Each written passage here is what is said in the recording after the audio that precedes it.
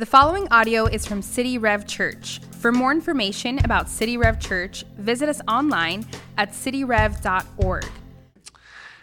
A friend of mine is such a diehard Miami Dolphins fan that he has to watch Dolphins game. Like over his lifetime, he's realized like he has to be strategic about how he watches a Dolphin game because he emotionally can't handle like the ups and downs of the game. It's too like stressful, anxiety producing.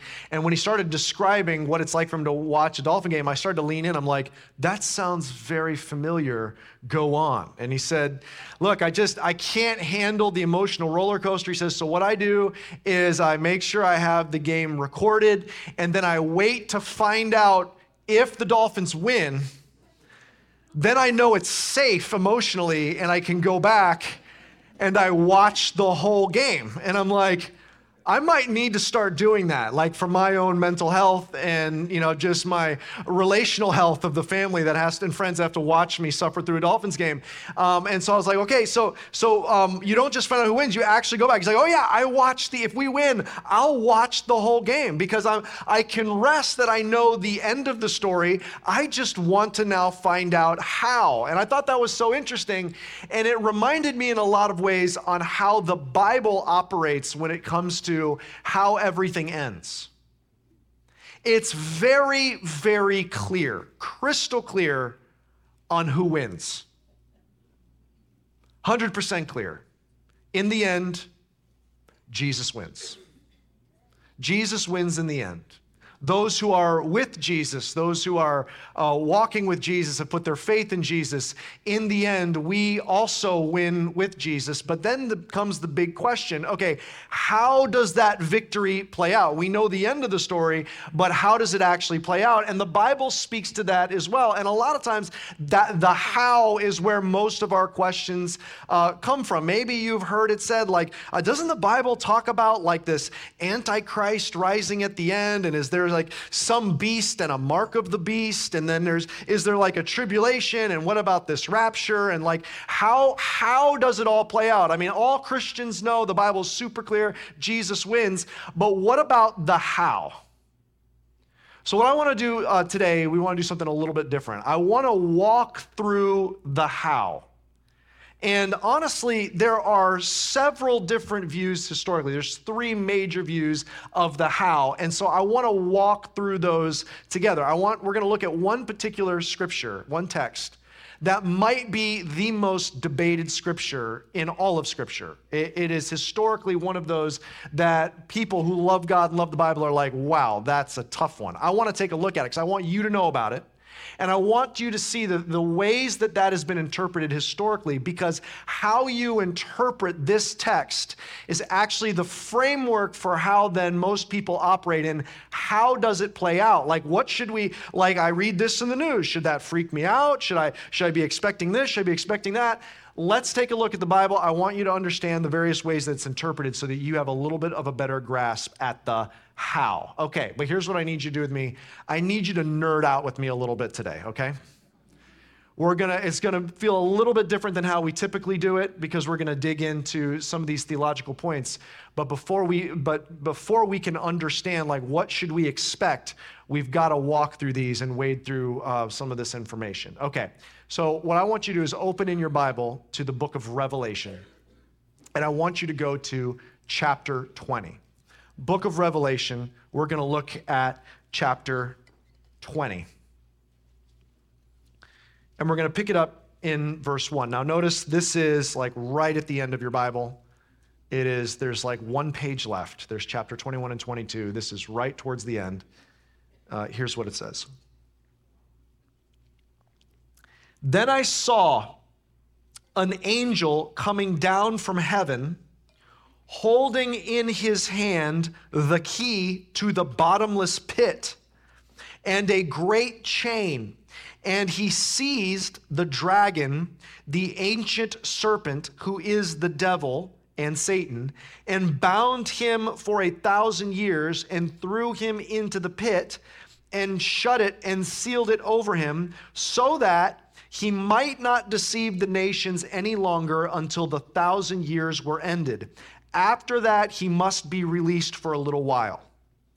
All right, some pretty interesting things in there. What does this all mean? What did this say? It says that an angel, at some point, an angel comes, takes Satan, bounds him for 1,000 years. Satan is thrown in the pit, and he is kept from deceiving the nations, and that's a 1,000-year period. Okay, before we go any further in trying to understand this, we have to think through, how do we interpret a part of the Bible like this? Okay, we're gonna have to get nerdy here. The term used for interpreting really any type of literature, but we use it in biblical context, the term is hermeneutics. I want us all to say hermeneutics together so we feel super smart. Ready? 1, 2, 3, hermeneutics. Okay, you feel super smart now. I feel smart. And here's what this means. Hermeneutics is the way of interpreting literature or any kind of written document. Hermeneutics is the principles of interpretation. It's not just for the Bible. That's what lawyers are taught. They're taught how to correctly interpret law. It's various ways of interpreting. You actually use hermeneutics every day. You just don't think that you don't think about it as you're using it. You're interpreting things all the time. Let me create a scenario for you. Let's say you are training to be a veterinarian and you work at a vet. There is like a seasoned older veterinarian that is training you. And the day comes where you are going to perform your first actual surgery on someone's actual pet. And you're a little nervous. Little Johnny is sitting out in the waiting room, and you are going to operate on his parakeet. It's very ill, and for some reason, his parents want to spend the money to have it operated on. Okay, so you're going to do it. And you're in the operating room, your hands are shaking a little bit because you're trying to spare the parakeet, okay? And as you start doing the surgery, it's very delicate surgery, you say to the veterinarian who's standing over your shoulder, you say, "Am I doing good?" And he says, "You're killing it."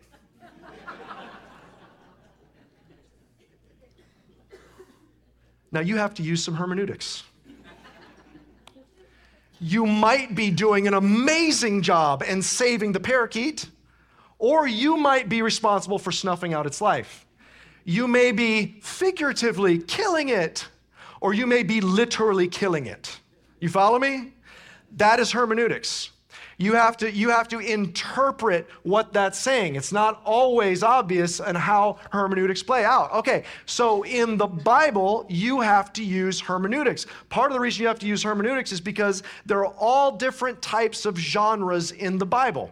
You've got legal documents in the Bible. You've got letters. You've got history. You've got poetry and song lyrics. And you've got this type of literature, which is prophetic literature. In the same way, you are going to interpret a text message different from an email, different from the newspaper, different from a history book, different from a fiction book, different from song lyrics and poems. You're going to interpret all of those different. You have kind of instinctual hermeneutics you use. In the same way, we have to approach the different genres in Scripture differently. On top of that, you have to use hermeneutics when you're separated by time. If you were to go to a dinner party about 300-400 years ago, and you are in an English-speaking land, and after dinner, one man turns to the hostess and says, "Madam, your cooking is awful," you would be offended for her. But 300-400 years ago, awful meant full of awe. He might actually be meaning, I am full of awe over your cooking. So you also have to use hermeneutics, not only in different genres, but also when there's a distance of time. Okay, so this is, we're reading the Bible, and we're learning how to read the Bible. This is why it's sometimes challenging. Some parts are really easy, much easier to understand, but some parts take some work. This is the process of hermeneutics. On top of that, in passages like Revelation and some of the prophets in the Old Testament and a couple little segments and when Jesus taught, there is a whole genre in and of itself that is a little bit foreign to us. It's prophecy. We don't really interpret prophecy, and so we have to actually learn. This is why Revelation is, one of the most challenging books to understand. And so we often don't know how to interpret. So we don't what do we use to figure out what is Revelation saying? And there's different ways, different things people use to interpret Revelation. We'll talk about more of that in a minute. But here's the rule of thumb for all Scripture, but especially prophecy. Interpret Scripture by Scripture. So you have to know other parts of Scripture because it's repeating and recycling or foretelling certain themes that it's bringing all together. Okay, that's hermeneutics. Now, what we have here in our text is we've got some really interesting things, and we've got cues that this is prophecy. He says, then I saw, he's seeing a vision, and he's using symbols to talk about Satan. He's calling him a dragon and a serpent. Okay, we know that this is a prophetic genre, and of course, it's right here in the whole book of Revelation, so we know contextually this is prophecy. But what is it saying about this 1,000 years when the enemy will be bound so he cannot deceive the nations? What does this mean? Let's keep reading. We're going to pick it up now in verse 4. Then I saw thrones, and seated on them were those to whom the authority to judge was committed. Also, I saw the souls of those who had been beheaded for the testimony of Jesus and for the word of God, and those who had not worshiped the beast or its image, and had not received its mark on their foreheads or their hands. They came to life and reigned with Christ for 1,000 years. The rest of the dead did not come to life until the 1,000 years were ended. This is the first resurrection. Blessed and holy is the one who shares in the first resurrection. Over such, the second death has no power, but they will be priests of God and of Christ, and they will reign with him for 1,000 years. We have a 1,000-year period. Satan is bound, so he can't deceive the nations, and then we find out something else. Jesus is reigning during those 1,000 years. Jesus is reigning, and those who have died, it talks about martyrdom, it says at least literally beheaded, but it might just be speaking more figuratively as martyrdom. Those who have already died are reigning with him as priests. They're reigning and they're priests. Okay, I want to just go ahead and finish out this chapter, and then we're going to talk about what does this mean. All right, let's keep going. Let's pick it up in verse 7. And when the 1,000 years are ended, Satan will be released from his prison and will come out to deceive the nations that are at the four corners of the earth, Gog and Magog, to gather them for battle. Their number is like the sand of the sea. And they marched up over the broad plain of the earth and surrounded the camp of the saints and the beloved city. But fire came down from heaven and consumed them, and the devil who had deceived them was thrown into the lake of fire and sulfur, where the beast and the false prophet were, and they will be tormented day and night forever and ever. Then I saw a great white throne and him who was seated on it. From his presence, earth and sky fled away, and no place was found for them. And I saw the dead, great and small, standing before the throne, and books were opened. Then another book was opened, which is the book of life. And the dead were judged by what was written in the books according to what they had done. And the sea gave up the dead who were in it. Death and Hades gave up the dead who were in them, and they were judged, each one of them according to what they had done. Then death and Hades were thrown into the lake of fire. This is the second death, the lake of fire. And if anyone's name was not found written in the book of life, he was thrown into the lake of fire. Okay, man, so much in there. Let's get the basics. After that 1,000 years, it seems like to some degree, Satan is released to redeceive the nations. There is some type of large battle, but God intervenes and Jesus is victorious, and then comes the judgment. There's a throne. Jesus is seated on the throne. All are judged by one type of book or the other. One type of book is the book of the deeds of our lives. And if any one of us are judged by the deeds in our lives, we'll find that we have sinned against an eternal God. All of us have sin in our lives. Selfishness, pride, hatred, moments where we lack integrity. I mean, we all have that. So if we're judged by the deeds of our lives in those books, then we have sinned against an eternal God, and the just punishment is an eternal punishment. But there's another book. It's the book of life. And every name that's written in the book of life will not be punished for eternity, but will enter into God's presence for eternity in heaven. You say, how do you get your name written in the book of life? That might be the most important question a human could ask, because eternity is at stake. Not only does it free you in this life, but it saves you for eternal life. See, one sin against an eternal God deserves an eternal punishment. So how could we be saved of that? We needed God to save us. So Jesus, what is God, became a man. He lived the perfect life we couldn't live. And when he died on the cross, he was taking all of that punishment that each one of us deserves for our sins. He took and exhausted the punishment we deserved. His blood ransomed our life. It paid the debt for our sins, past, present, and future. And then that is offered to every human in the world as a free gift. And anyone who puts their faith in Jesus, they're saying, I'm not hoping I'm good enough. I'm not counting on my deeds. I know that I'm a sinner. I need to be saved.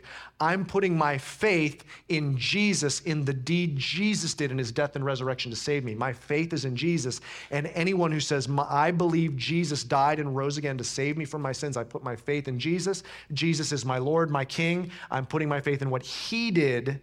That step of faith writes your name in the Lamb's Book of Life, never to be erased.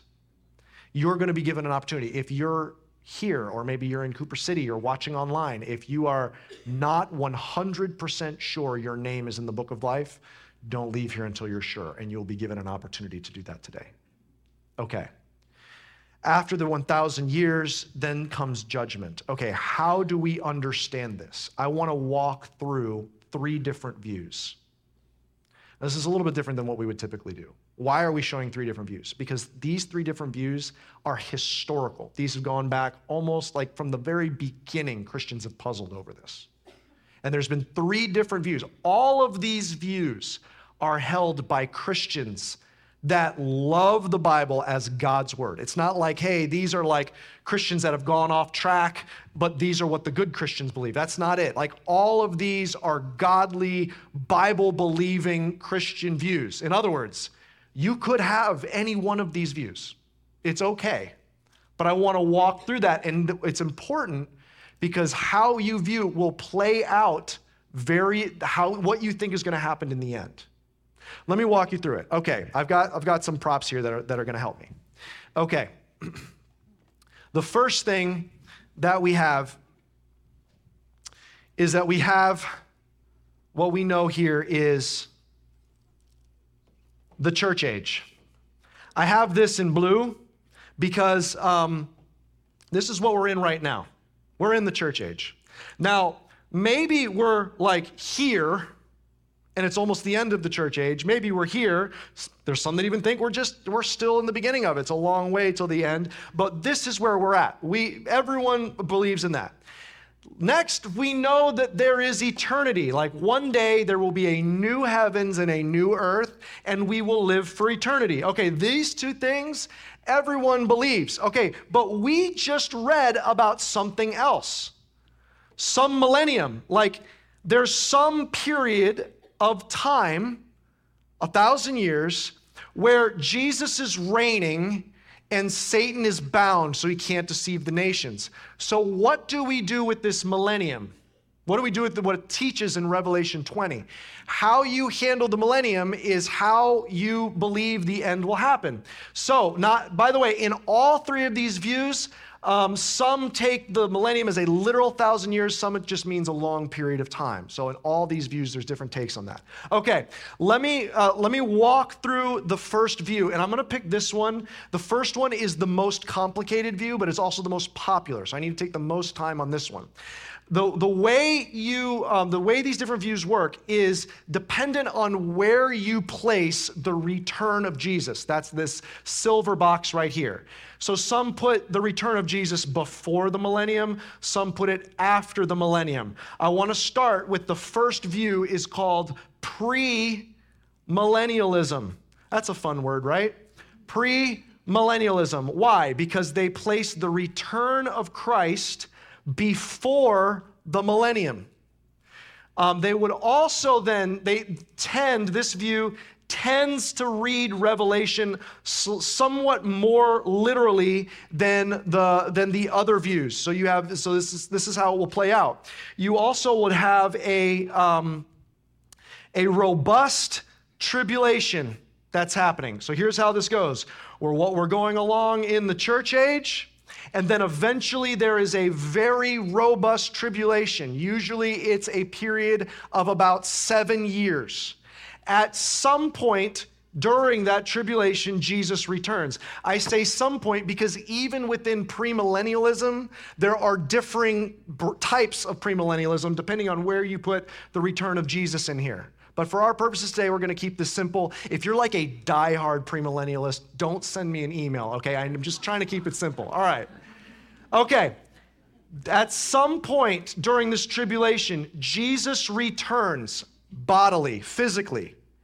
That begins a millennium. Some believe a literal 1,000 years, some believe a figurative 1,000 years, where Jesus is on earth.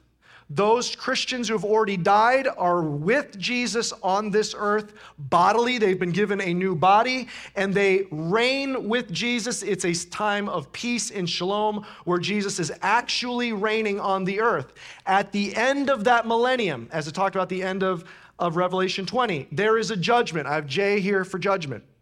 There is a judgment where those who are in Christ, their names are in the book of life, they continue to heaven. Those who are not face eternal punishment. But how basic overview of premillennial, you have the church age, a robust tribulation, at which point the return of Christ, Jesus wins. He's reigning on this earth bodily with Christians, and then you have a judgment and then into eternity. Okay.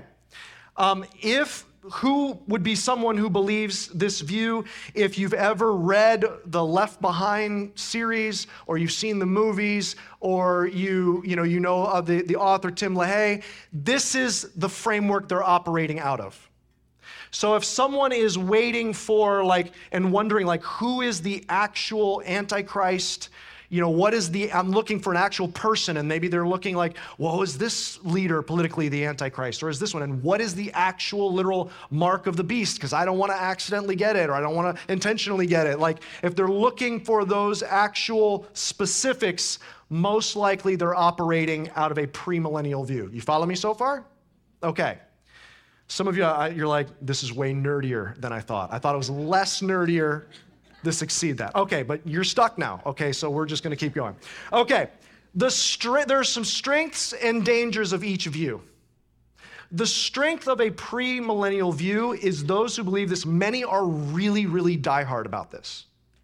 They believe this strongly, and the strength is they study this part of Scripture. They're very watchful, and they dig into that part of Scripture. They're very faithful with it. Also, just from an interpretation standpoint, they're taking a lot of Revelation just at face value, and they lean more on the literal interpretation of what it says in Revelation. The danger of this view is, and it's not everybody.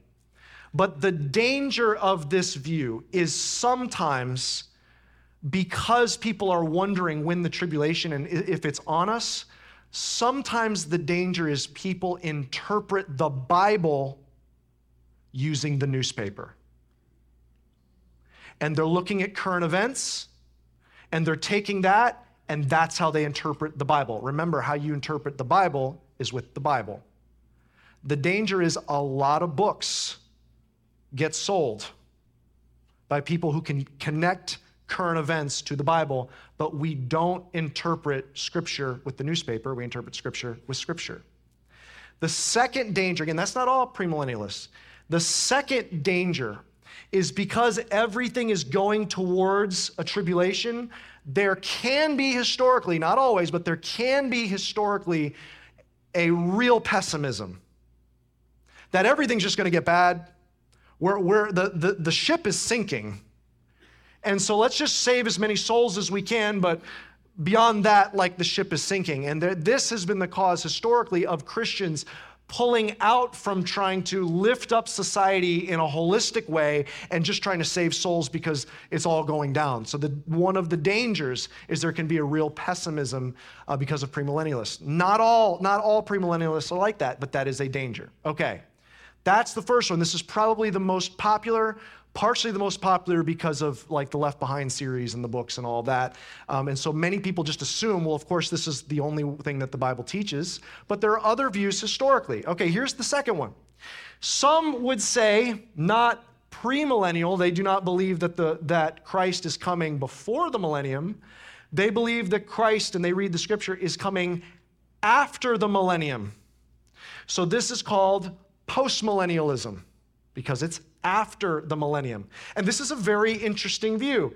The way that it's interpreted is that we are in the church age now, and a lot of the tribulation that you hear in Revelation in particular, you hear about an antichrist and a beast and all of these things. Many of them would say that happened that first generation, and that was written to prepare that first generation for a very robust tribulation that they would walk through. And so they would often interpret some of those things as historic characters. Some would then say, and whenever the gospel goes into a new land, there's opposition. But they'll be quick to add this. But the church, the power of the gospel and the growth of God's kingdom, the kingdom of God, always triumphs. And there's an overarching trajectory of God's people and the gospel that over time it's going to spread out more and more and more and more throughout the world. And because of the power of the gospel, society will get better and better and better and better. And eventually it will reach a place where the kingdom of God reigns over all of the world. And there's a shalom that will happen for a figurative millennium. And so the gospel has grown. There will enter into an era where the reign of Christ is felt all over the planet for a season of a millennium. And then Jesus will return. There will be judgment. And then we will spend eternity in heaven. This is a view so who would believe this? This was a view very prominent in the 1800s. So famous theologians like someone named, maybe you've heard of Jonathan Edwards, other heavy hitters, this was the predominant view. The benefit of this view, there's some strengths, there's also some dangers of this view. The strength of the view is the optimism that the gospel can have. It's a very optimistic view of the power of the kingdom of God spreading. They would take a scripture where Jesus says, "May your kingdom come on earth as it is in heaven." And they would see that as their marching orders to live that out. Because of that, in the 1800s, you have people like many abolitionists that saw it as their role to see the gospel take root in their society and remove some of the ghastly evils that were in their society. They also had a very robust missions movement because they're trying to reach every single nation around the world. And it was an incredible era of missions to reach every single nation. And there were some people that gave the ultimate sacrifice. I mean, a tremendous sacrifice to take the gospel to every nation. That's the strength of this view. The danger of this view is it doesn't often fit really well with what we see in society. In point of fact, after World War I, this view basically crashed. When people had this very optimistic view and then they saw a worldwide war, remember it was the war to end all wars, and they're like, I got to rethink my theology because how does this fit? And then there was another one. So this is the minority view. Because of those types of things, it's hard to find a modern theologian that holds this view, but this was something that has historically been around, and it's one way of interpreting it, and there's a lot of good biblical reasons for that. Okay, here's the third view. The third view would be what's called amillennial. So we've got premillennial, before the millennium. We've got postmillennial, after the millennium. The third view is amillennial. So the prefix a means like not, like atypical means not typical. Amillennium means not a future millennium. This view would say what is described in Revelation 20 of a millennium where Jesus is reigning and Satan is bound is happening right now. That's what we're in. That is another way of describing the church age. So you say, well, how does that work? Then why is the millennium discussed at the end of the New Testament? Like, how does that work sequentially? And the amillennialist perspective would say, well, sometimes that's how the Bible operates. It is describing the same event from another angle. For example, Genesis 1 and Genesis 2. Genesis 1 says God made man and woman. Genesis 2 goes back through that one part and says Adam was alone, none of the animals were good helpers, he puts Adam to sleep, he takes the rib out, he makes Eve from the rib, and then they became one flesh. It's describing the same thing in Genesis 2 that it just described in Genesis 1, and they would say the church age is the millennium.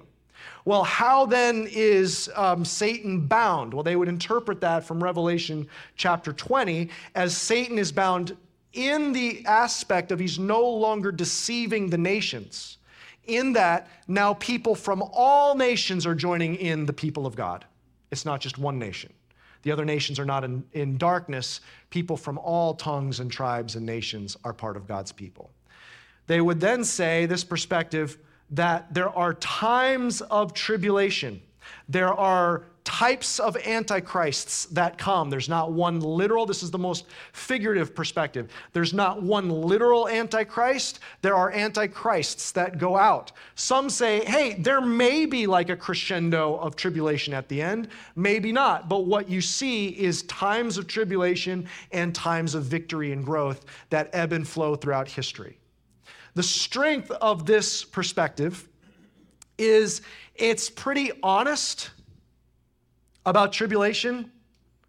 It's honest that, hey, there's some things that are really bad and there's some things that are getting worse, but there are some things that are getting better. So it's honest, but it also can still be hopeful at what the gospel can do if it goes out. The weakness, the danger for this is, whereas the danger for premillennial is they interpret Revelation with the newspaper. The danger with postmillennial is that they interpret Scripture with a history book. The danger of amillennial is that they just don't interpret it. And so sometimes an amillennialist can be like, yeah, it's all just the various symbols, it's all meaning just the same thing. And so sometimes an amillennialist is not as diligent and vigorous as some of the other perspectives. Okay, so here comes the million-dollar question. All right, but what does City Rev believe? Which of these does City Rev believe? Okay, the official position of City Rev is that City Rev does not have an official position.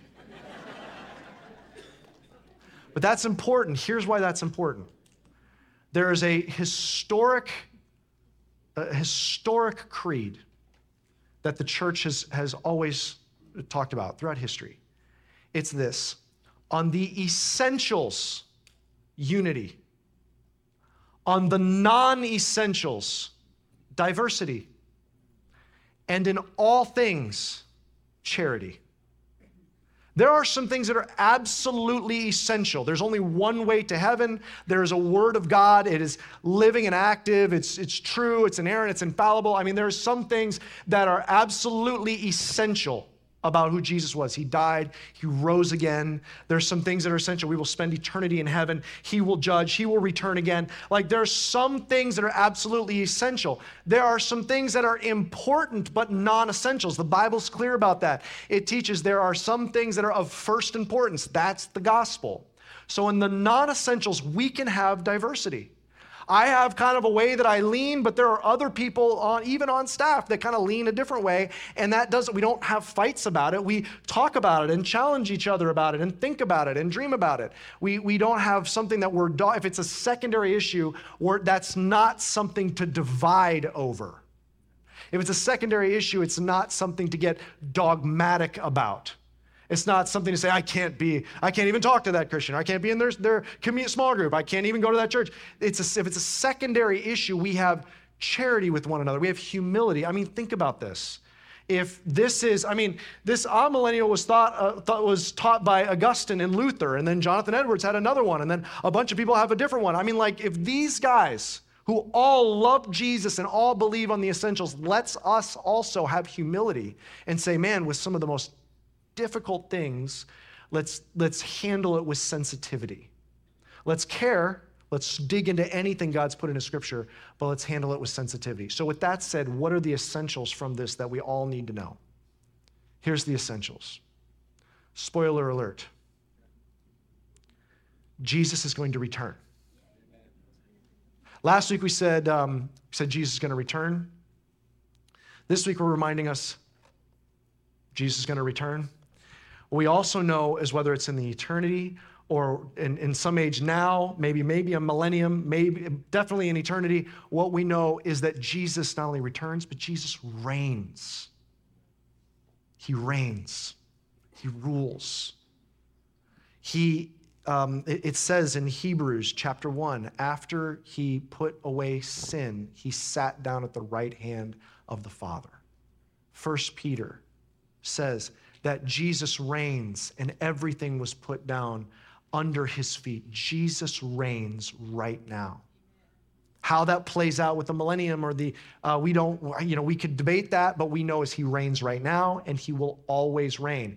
If Jesus reigns right now, then in reference to end times, let me encourage you with a couple things.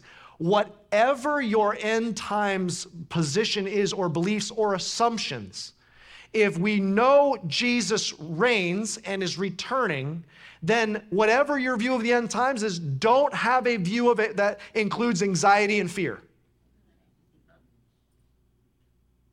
Because he reigns.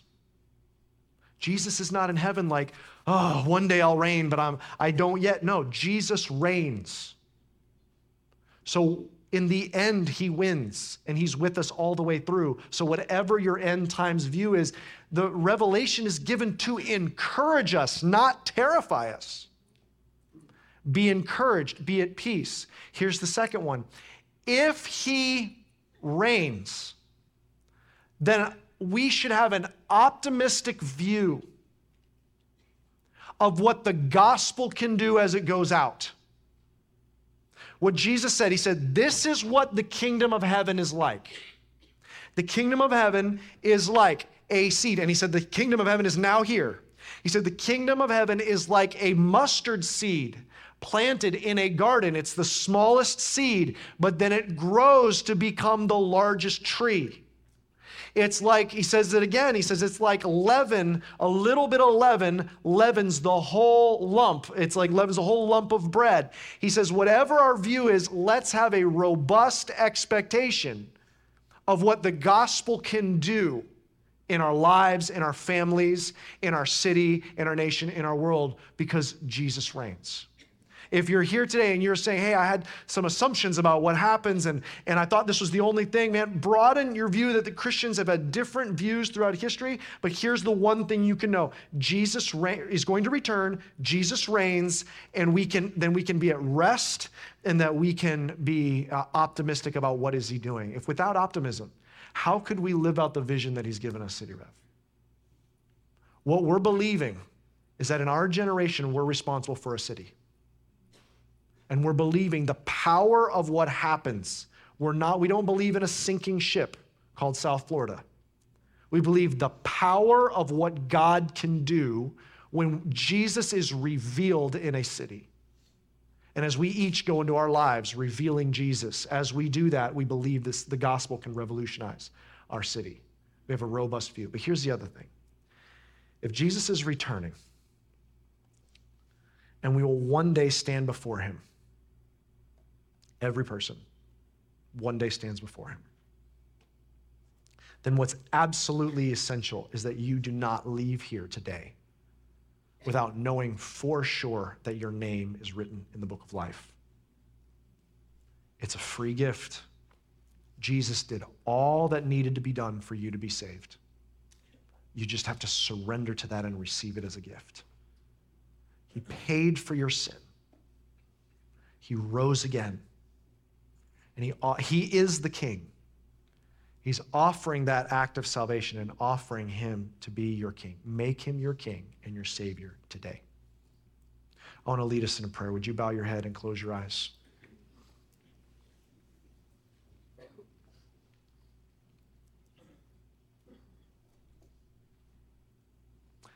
Maybe you're here today and you're watching in online. You could be here the West Pines campus at Cooper City online, and you say, look, I need to make it right. I need to know for sure. I'm ready to take that step. I want to put my faith in Jesus. Can I encourage you? Don't leave without knowing, because here's what we know. Jesus could return at any moment. Any moment. Maybe today is your moment to just receive the free gift of salvation and have confidence in your faith in Jesus. 1 John says, he who has the Son has life. He who does not have the Son of God does not have life. And he said, I write this to you so that you may know that you have eternal life. You can know for sure. Just receive the Son today. If that's you, with everybody having their heads bowed and their eyes closed, if you want to put your faith in Jesus today, no one's looking around, just between you and God, make this the day. I want you to just, if you say, yeah, today I'm going to do it, I'm going to put my faith in Jesus, just slip your hand in the air and put it back down. Praise God. Amen. Anybody else, you say, today is the day I want to know my name is written in the book of life. I'm putting my faith in Jesus today. Just put your hand in the air and put it back down. Amen. Praise God. Let me lead you in this prayer. Just silently, just surrender your life to Jesus. Let me lead you in this prayer. Say, Jesus, thank you for saving me. I believe you paid for my sin through your death on the cross. I believe you rose again from the dead, and that is what saves me. I make you my king, and I know that I'll live with you forever. In Jesus' name. Thanks for listening. For more resources and to check out other teaching series, please visit our website at cityrev.org. If you would like to speak to somebody about beginning a relationship with Jesus or ask any questions you have about this teaching, you can email us at podcast@cityrev.org.